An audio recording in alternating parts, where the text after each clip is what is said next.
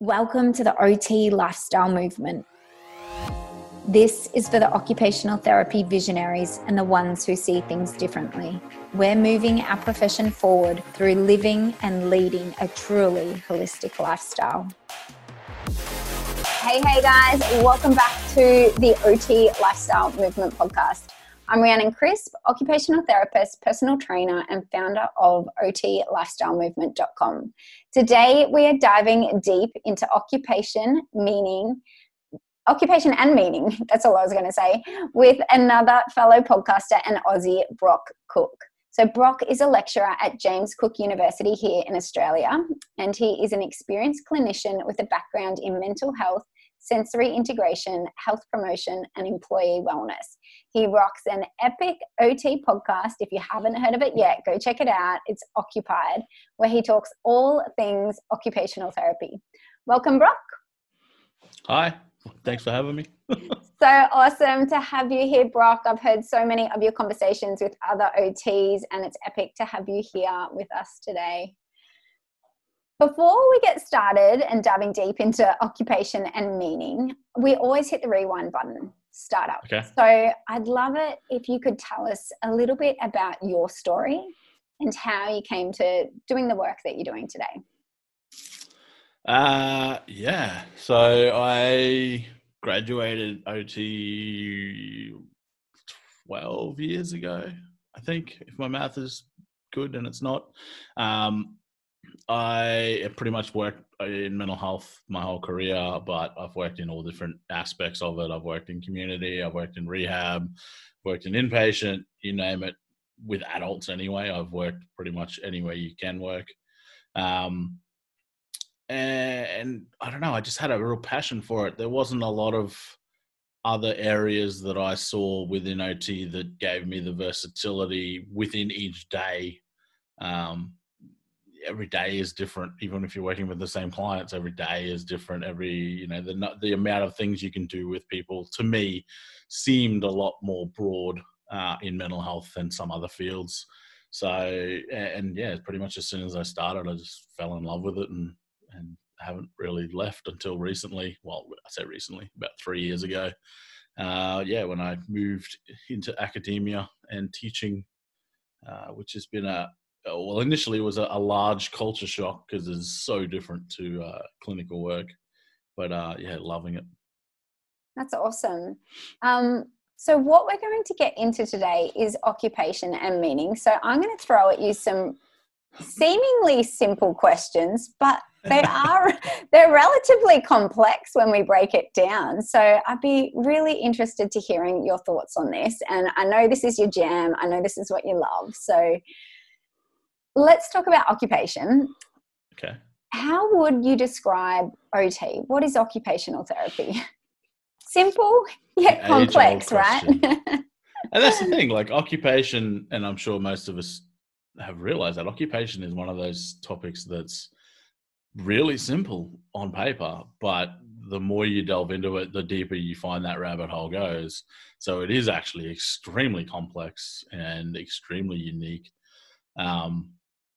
How I explain occupational therapy, this is one of my soapboxes, as I'm sure you may have seen a few times. There's a lot of arguments against what we call a profession. I am a strong advocate that it's named exactly where it should be, because occupation is our unique offering to health. There's a lot of arguments, but a lot of the arguments are that people don't understand what occupation is. So in explaining what occupational therapy is, that's usually where I start is, well, what is occupation? How can I explain occupation to someone who doesn't know the OT context?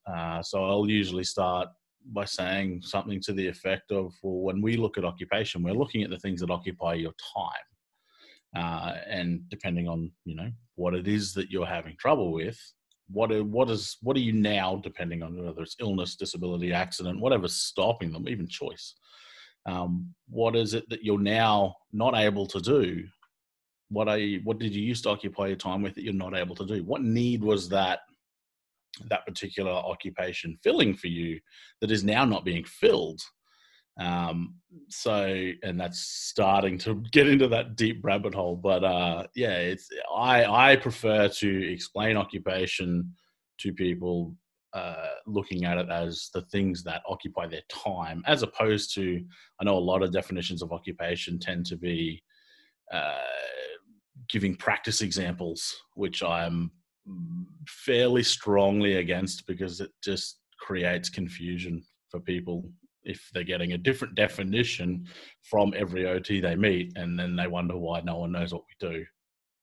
So yeah, that's the abridged version of my soapbox rant.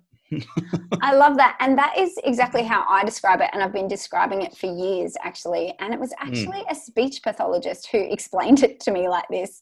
And I'd never heard of it. That's amazing. So she must have heard it from an OT in the grapevine. But occupation is anything that occupies your time. And this is exactly how I explain it too, because without people understanding the meaning of occupation, it's very hard for them to grasp what occupational therapists do, because immediately they do think of occupation as work. And our scope is so much bigger than that, as you know. So I tend to say occupation is anything that occupies your time. So as an OT, I help everyday people re-engage in their occupations or pursue meaningful occupations. And this has a direct influence on your health and well-being. So really linking it back to that, I think, I love that. So I'm so glad we're on the same wavelength here. that makes us go much smoother. Why do you think it is that we have such a difficult time describing occupation? This is a big question. I know, it's simple yet complex. I told you, I've got all these good ones lined up for you. There's quite a number of reasons, all arguable, obviously. My opinion is, for starters, I don't think there's too many OTs that would disagree that we have a lack of a cohesive professional identity. And I think that comes from our inability to, similar to what I was saying before, have a consistent message about what we are and who we are and what we do and that kind of thing.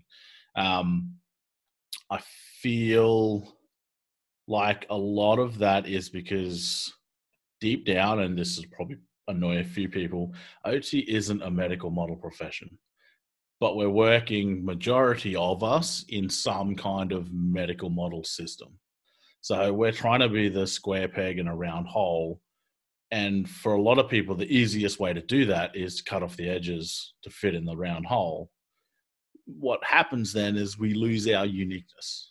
And when you've got some people doing that, you've got some people that just butting their heads against the peg trying to get it in. You got some people that are completely ignoring the square hole and doing something over here. It really doesn't contribute well to that sort of unified identity of the profession. And I feel like even on placement, I think most people should have experienced, at least 2 or 3 different places.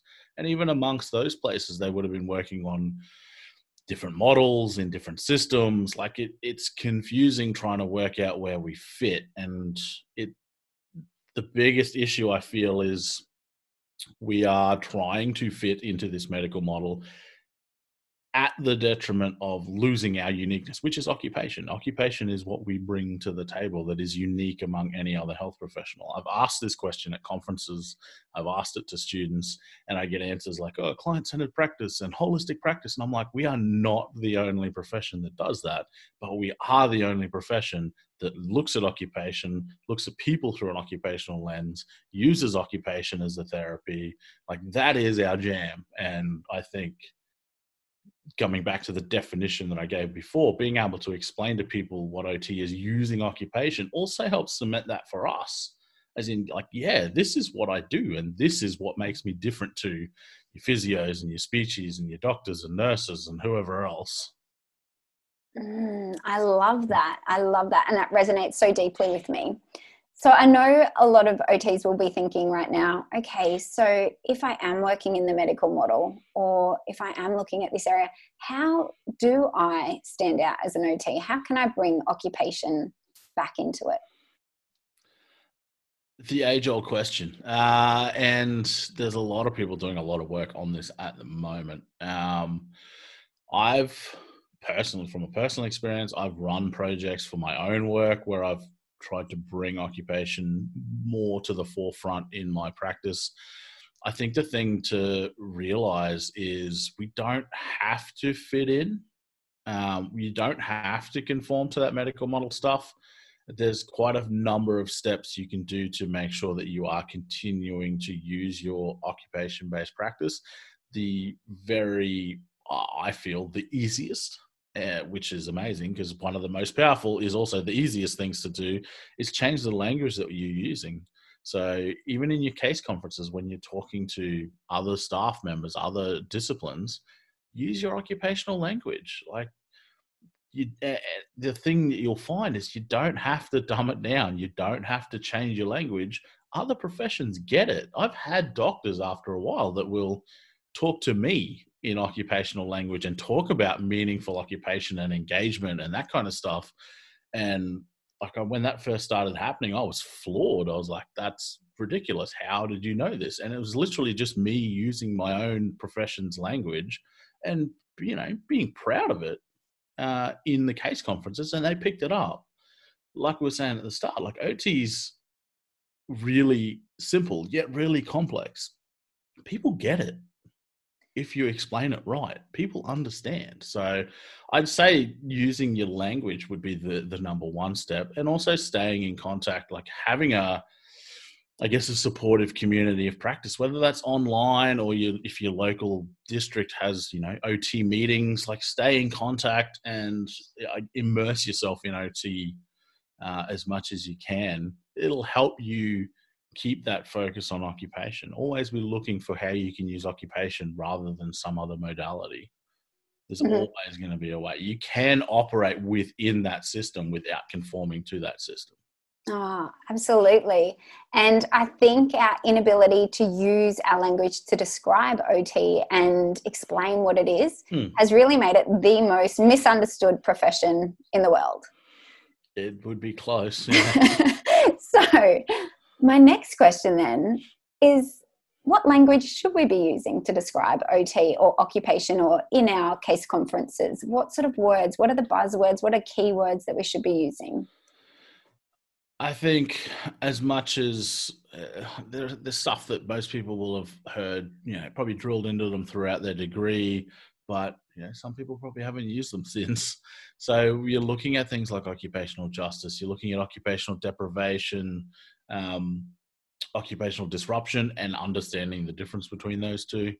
You're looking at engagement, occupational performance, your PEO. So when we're looking through an occupational lens, what are we looking at when we're looking at person? What are we looking at when we're looking at environment? What are we looking at when we're looking at occupation?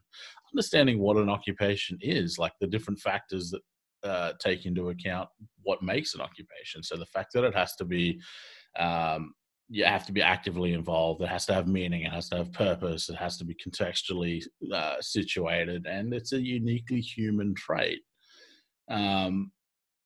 It's almost like going back to basics. So it's that occupation 101. It's the stuff that I'm now teaching our first years. That real basic, this is what occupation is. And if you're able to identify it, that's step one for starters. If you can look at someone, not necessarily just look at them, figure of speech, but like during the course of interviewing them, etc., and identify what their occupations are, take an occupational history, you're halfway there to being able to work out what their occupational needs are. And once you've done that, your treatment plan pretty much writes itself from an occupation-based practice point of view. So it all comes down to those real basic fundamentals of what is occupation, what does it look like, and how do I identify it with people. The language, pretty much exactly everything I've just said just then, is the kind of language that I would use in a case conference. So, talking about like this person used to engage in this occupation, they've got this disability or this accident or this injury or whatever it is has happened, they're now unable to engage due to these PEO factors, and here's what I'm going to do to either modify the environment, or they don't want to do this occupation anymore, so we're going to explore that occupation was filling this need, so we're going to explore other occupations that could potentially fill that need. It seems, I don't know, maybe because I've been talking about it for so long, it seems so basic. I've done quite a few different podcasts on those different aspects that I just mentioned there. But it's once you get your head around it and really start putting it into practice, it's amazing, even just for yourself, how you like, I had this light bulb moment of, this is so powerful. Like, this is more powerful than any other, I can do other courses, sensory courses and all this other stuff, CBT, DBT, whatever it is, I can do that. But there's still nothing as powerful as what I'm offering straight out of the box as an OT. And once you have that realization, that's a career-changing moment. It's a career-changing point in time, and a time you will never forget if you go through it. And it's really, we have to jump in that time capsule again, go back to first year uni and remember everything that we learned back then and integrate it. And when we do this, we're also becoming a better advocate for our profession, aren't we? Well, yeah, because we're getting that little step closer to that sort of uniform identity. We're making, from a personal point of view, we're making better links with the profession, because even like this podcast, for example, like we met through social media, through podcasting, through that kind of stuff. Like, you make connections with other OTs and you learn from every OT that you make contact with. Some good, some bad, but you're still going to learn something. It's the same with normal life. But yeah, being able to, I guess, some hard things is like kind of put yourself out there and to do that. It is about the theory as much as it is about the connection. And you're essentially, to use OT terms, you're putting meaning and purpose behind what you're actually doing. But the meaning and purpose is very much through an OT lens, which, that's what OT is. It's using occupation through an OT lens. It's as simple a definition for us. I probably wouldn't use that definition for general public, but for us, that's about as simple as breakdown you'll ever hear on what OT is.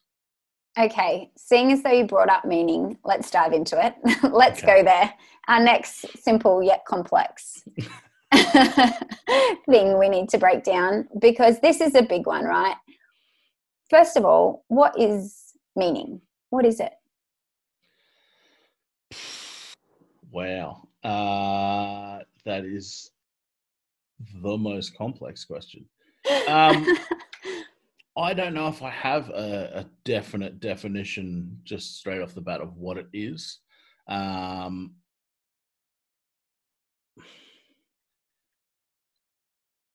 I think meaning is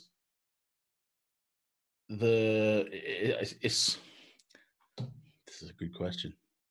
It is. I would say that meaning is the not measurable, but the visible accumulation of a person's values, of their purpose, of their intent. So it's the stuff that we actually can assess, that we can see, we can discuss with them, we can ask about, that gives us insight into their values, into their motivation. It's kind of that thing just behind their behaviors as well. So yeah, I just don't, I'm sure there is someone screaming that right now. There'll be some textbook definition out there. Yeah. No, I think you've summed it up really well. And how do we as OTs then find out what is meaningful to others? How do we find this out? This actually isn't as hard a question as the last one. We ask. We talk to the person. You get to know the person. The thing that amazes me with some OTs is they make interviewing and discussing things with people super complex when it's really not. Like, it's the same process you would go through, granted probably with slightly different language, more professional language, but it's the same process you go through if you wanted to find anything out from your mates. If I want to find out what it is about, say they're playing a particular sport. So what am I going to want to know? I'm going to want to know, well, why did they start it? How long have they been doing it? What do they get out of it? Why do they keep going every Saturday? Why do they go to training 3 times a week? What is it about that particular occupation? I want to find out as much about it as possible.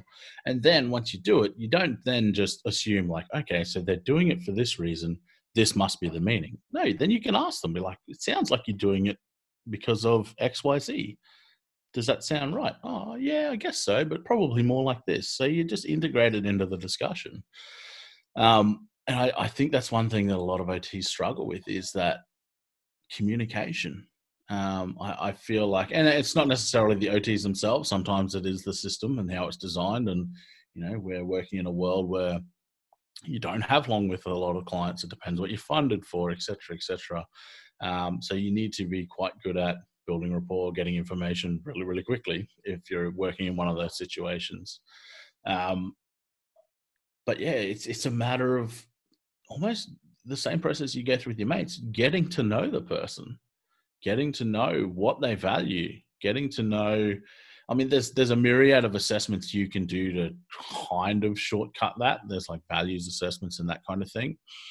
They are good, but in my experience, I've always found that if I don't have to use it and I don't have that really short time deadline, that just sitting down and talking, well, not even sitting down, you can do stuff with them. You can go for a walk or whatever it is with the people that you're working with.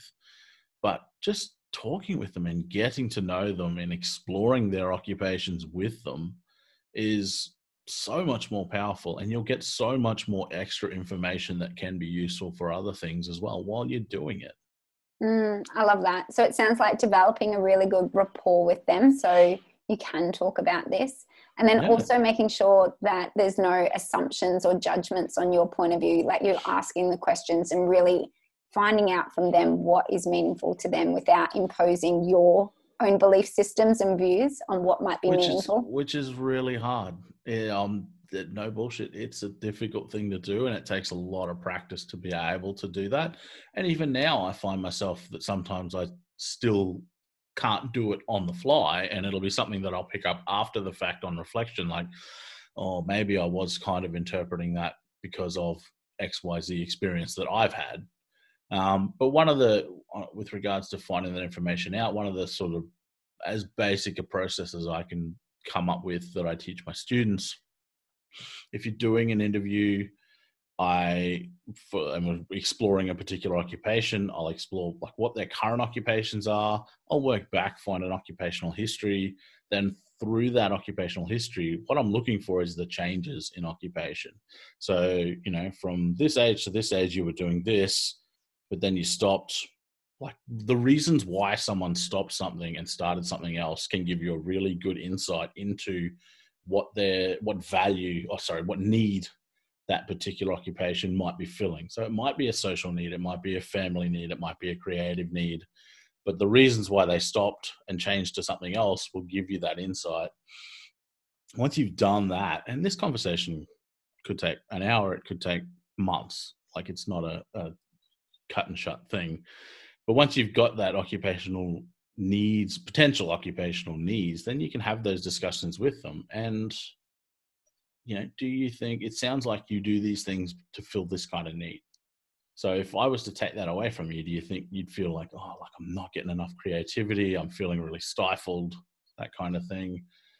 Or they may already be doing that if you're already working with them because they're injured or something. But then that gives you a really good baseline. Like, okay, so they were dancing for a creative need, not for a fitness need. So if I'm going to suggest another occupation that we might be able to do even in the short term to fill that need, it's got to be filling a creative need. Because if I just said, well, you could go and do, at the gym, lifting or something at the gym to fill that fitness need, that's not going to fill the need that, dancing was giving that person. So I guess it's kind of, again, really complex, and I'm trying to make it as simple as possible, but getting to that level of depth of understanding and knowledge about why a person is doing their occupations is super important for us to actually even be able to deliver decent occupation-based healthcare. And what I do sometimes with my clients is just use the simple Likert scale. Just say, okay, so from on a scale of 0 to 10, how important is this activity to you? So you can have a look at the different occupations and really find out how important it is to their life right now. So I find that super valuable. Yeah, for sure. I use different cards, strength cards and interest cards and all sorts of stuff for the very similar thing. Like, here, have a look at all of these, grab the ones that appeal to you in any way, and then we'll have a discussion. It's all of those tools to me are just almost like conversation starters. You're never going to be able to get away from being able to hold a conversation with someone. If you can't do that, it sounds harsh, but you might be in the wrong profession. But all of those tools are just things that we use to enable us to have better or have deeper or richer conversations with people. Still have to have the conversation. It's a tricky one, right? Because occupation is so rich in itself because it's subjectively experienced. And it is from their point of view. It is from their belief systems. It's from their value systems. And coming in and trying to understand that as an outside person who doesn't know them except for face value can be quite the challenge. So it is really important to go through all those steps and different things that you mentioned. I think that's, it is. It's equally as important to have a look at your own as well and realize what your biases are. Like, if you don't know that, then there's a good chance you could be interpreting these results using your own, thoughts, ideas, experiences, as opposed to genuinely getting to know the person. And it's not, it's not a malicious thing. It's not deliberate. It's just that you are ignorantly unaware of your own experience, your own values, your own occupations even. So that's equally as important as anything, is being so self-aware that you are able to try and pick up when it's impacting the work you're doing with your clients. Yeah, I was just going to say, it's human though, right? It's human nature. Like we all have a set of experiences. We've all got things in our backgrounds and in our life that shape who we are. Like that's every one of us. That's our clients. That's us. So it is that challenge that we have to be up for, to see things through their lens. That's a whole nother conversation. That's a different rabbit hole, that one. All right, let's shift gears a little bit, because I want to talk to you lastly about why you focus on the person, not the diagnosis, because I know this is something that that's another one of my soapboxes. Yeah. So let's crack it open. So far this podcast, everything that we've talked about with regards to language, everything that we've talked about with regards to values, everything we've talked about with regards to meaning, all has zero to do with the diagnosis. How I kind of came to this conclusion working in mental health is like, I could work with 3 people in the one day. They all have the same diagnosis and they are so completely different. And what I do with them is so completely different. And I found myself this is sort of earlier in my career, I found myself getting to the point where I'm like, well, everything I did today didn't require, knowing that the person has bipolar or knowing that the person has schizophrenia, because I was working with them and I was working with their occupations. There's no occupations listed in a DSM. There's no occupations listed in an ICD-10. This is kind of at the core of where I was saying earlier that we don't fit into that medical model. And diagnosis is very much a medical model thing. I've seen one reference to an occupational diagnosis, which was a theory of essentially just writing out an occupational problem. But it wasn't, I guess, a true diagnosis in the sense that we're usually familiar with them. But like, I can go into talk, I have worked with people where I haven't known what the diagnosis is. Either that, or I've thought, the referral has said one thing, and I haven't known about all these other things. I can still work with that person. I could go up to Joe Blow in the street, and as long as I'm starting a conversation using my OT process, even if you look at the actual theories in the OT process, there's no diagnosis in them. We don't diagnose. The diagnostic stuff is for doctors and funding and medications and their funding and that kind of stuff. We don't need it necessarily to do our job. Okay, granted, and this happens every time I bring this up, people are like, oh yeah, but there's sometimes risks or things that you can look out for. I'm like, yeah, that's cool. But if you don't see, like, okay, someone with schizophrenia, they might be talking to themselves. I'm like, if you don't see that when you're visiting or talking to the person anyway, there's something a lot more wrong, and it's probably wrong with you if you don't pick that up without knowing, oh wait, no, the person has schizophrenia. If anything, going in there knowing that the person has schizophrenia, I have this preconceived idea about what that presents like and what the symptoms are, and I'm actively, whether I'm conscious of it or not, I'm actively looking for those things. It's like a confirmation bias. That person, or are they talking to themselves? Are they talking to voices? What are they looking around the room for? Like, I'm actively looking for something to confirm what I've already been told about this person, and that's they have schizophrenia. That's not helpful. It doesn't serve any purpose for the person or for your care. So yeah, I'm a strong advocate for I'm not saying completely ignore it, because it does serve a purpose when you're talking in like case conferences and you're able to give information, because quite often doctors are looking for because they need the diagnostic stuff. That's their jam, but they're looking for information from you that'll help support their, diagnosing of the person, that kind of thing. I'm not completely against us knowing it and that kind of thing, but I'm against us using it as, I guess, a KPI for what we're actually going to do with people, because it's got nothing to do with occupation. Brock, OMG, I think you nailed it. I love it. And certainly there are times when we need to know a diagnosis. However, when we find out about a diagnosis, often we place clients into this box. Yep. And we tend to focus too much on the diagnosis.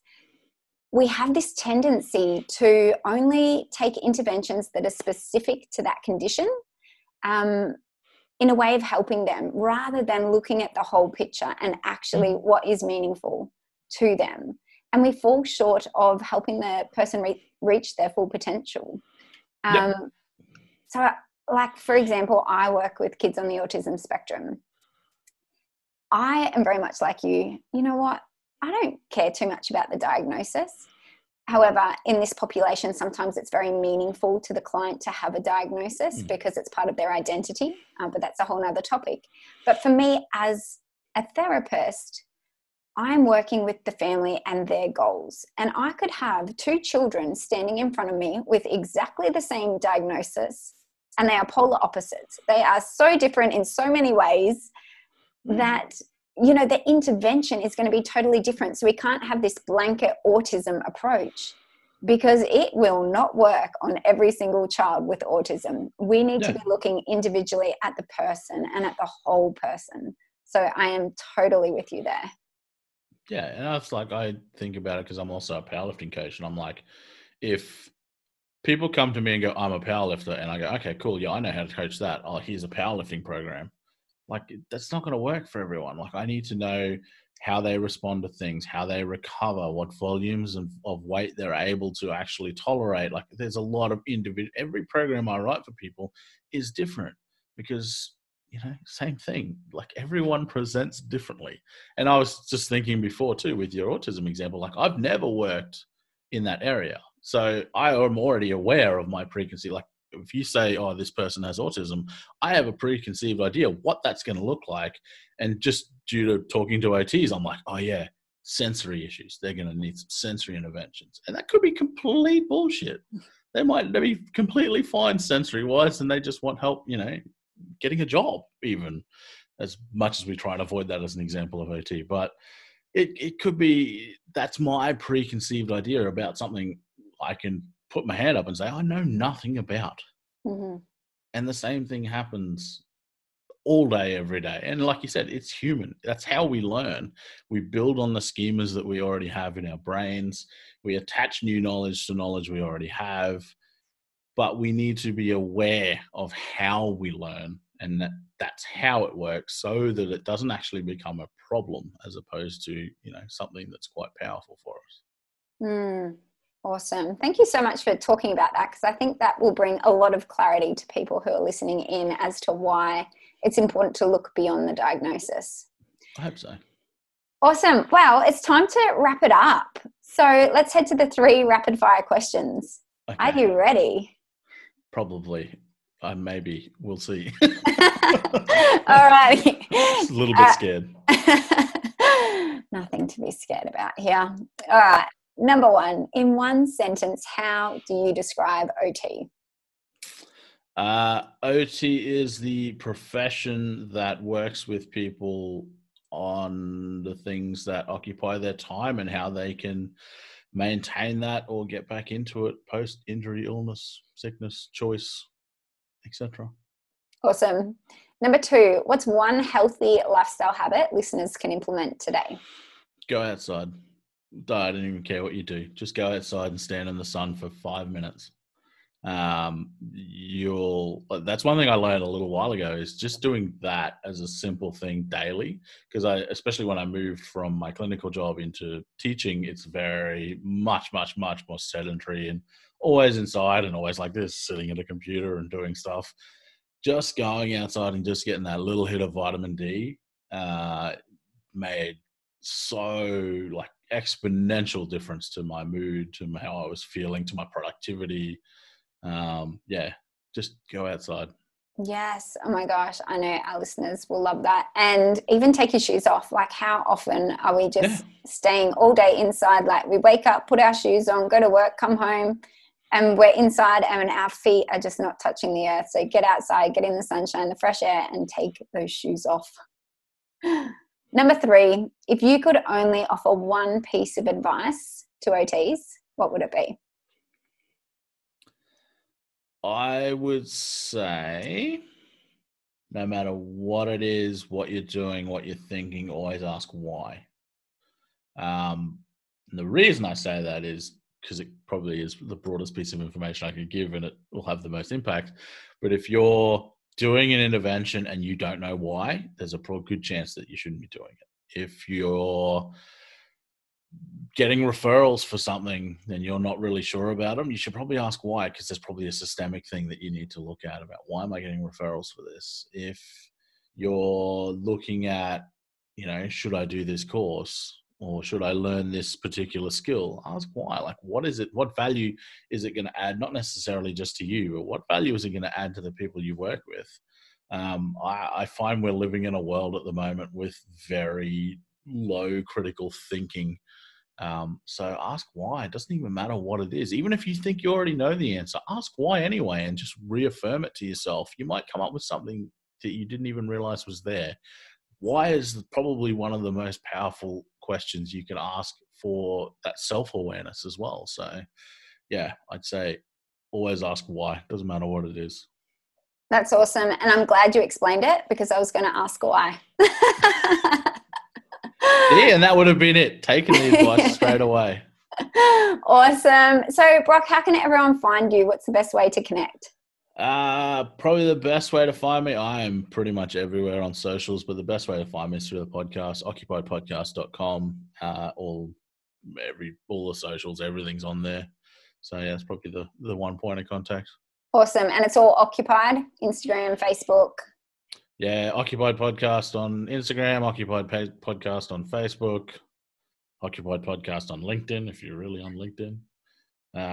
Yeah, everywhere. Awesome. Cheers. Thanks so much, Brock. Thank you. Pleasure. We really Thanks appreciate it. me. Awesome. That's it, guys. I hope this episode resonated with you, but more importantly, I hope that it inspires you to take action.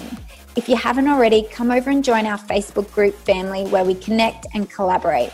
You can find us really easy just by searching the OT lifestyle movement in Facebook. If you did love this episode, I'd be super grateful if you shared it. You can take a screenshot right now and share it on Instagram or on Facebook so we can connect with more amazing, like-minded, open-minded OTs. The more we share the OT lifestyle movement, the more we can create a ripple effect. And if you do love the podcast, please head over to iTunes and give us a 5-star review so we can be found more easily. That's it. Go out, create the epic change that you seek in the world, because the world is ready for you. Carpe diem, guys.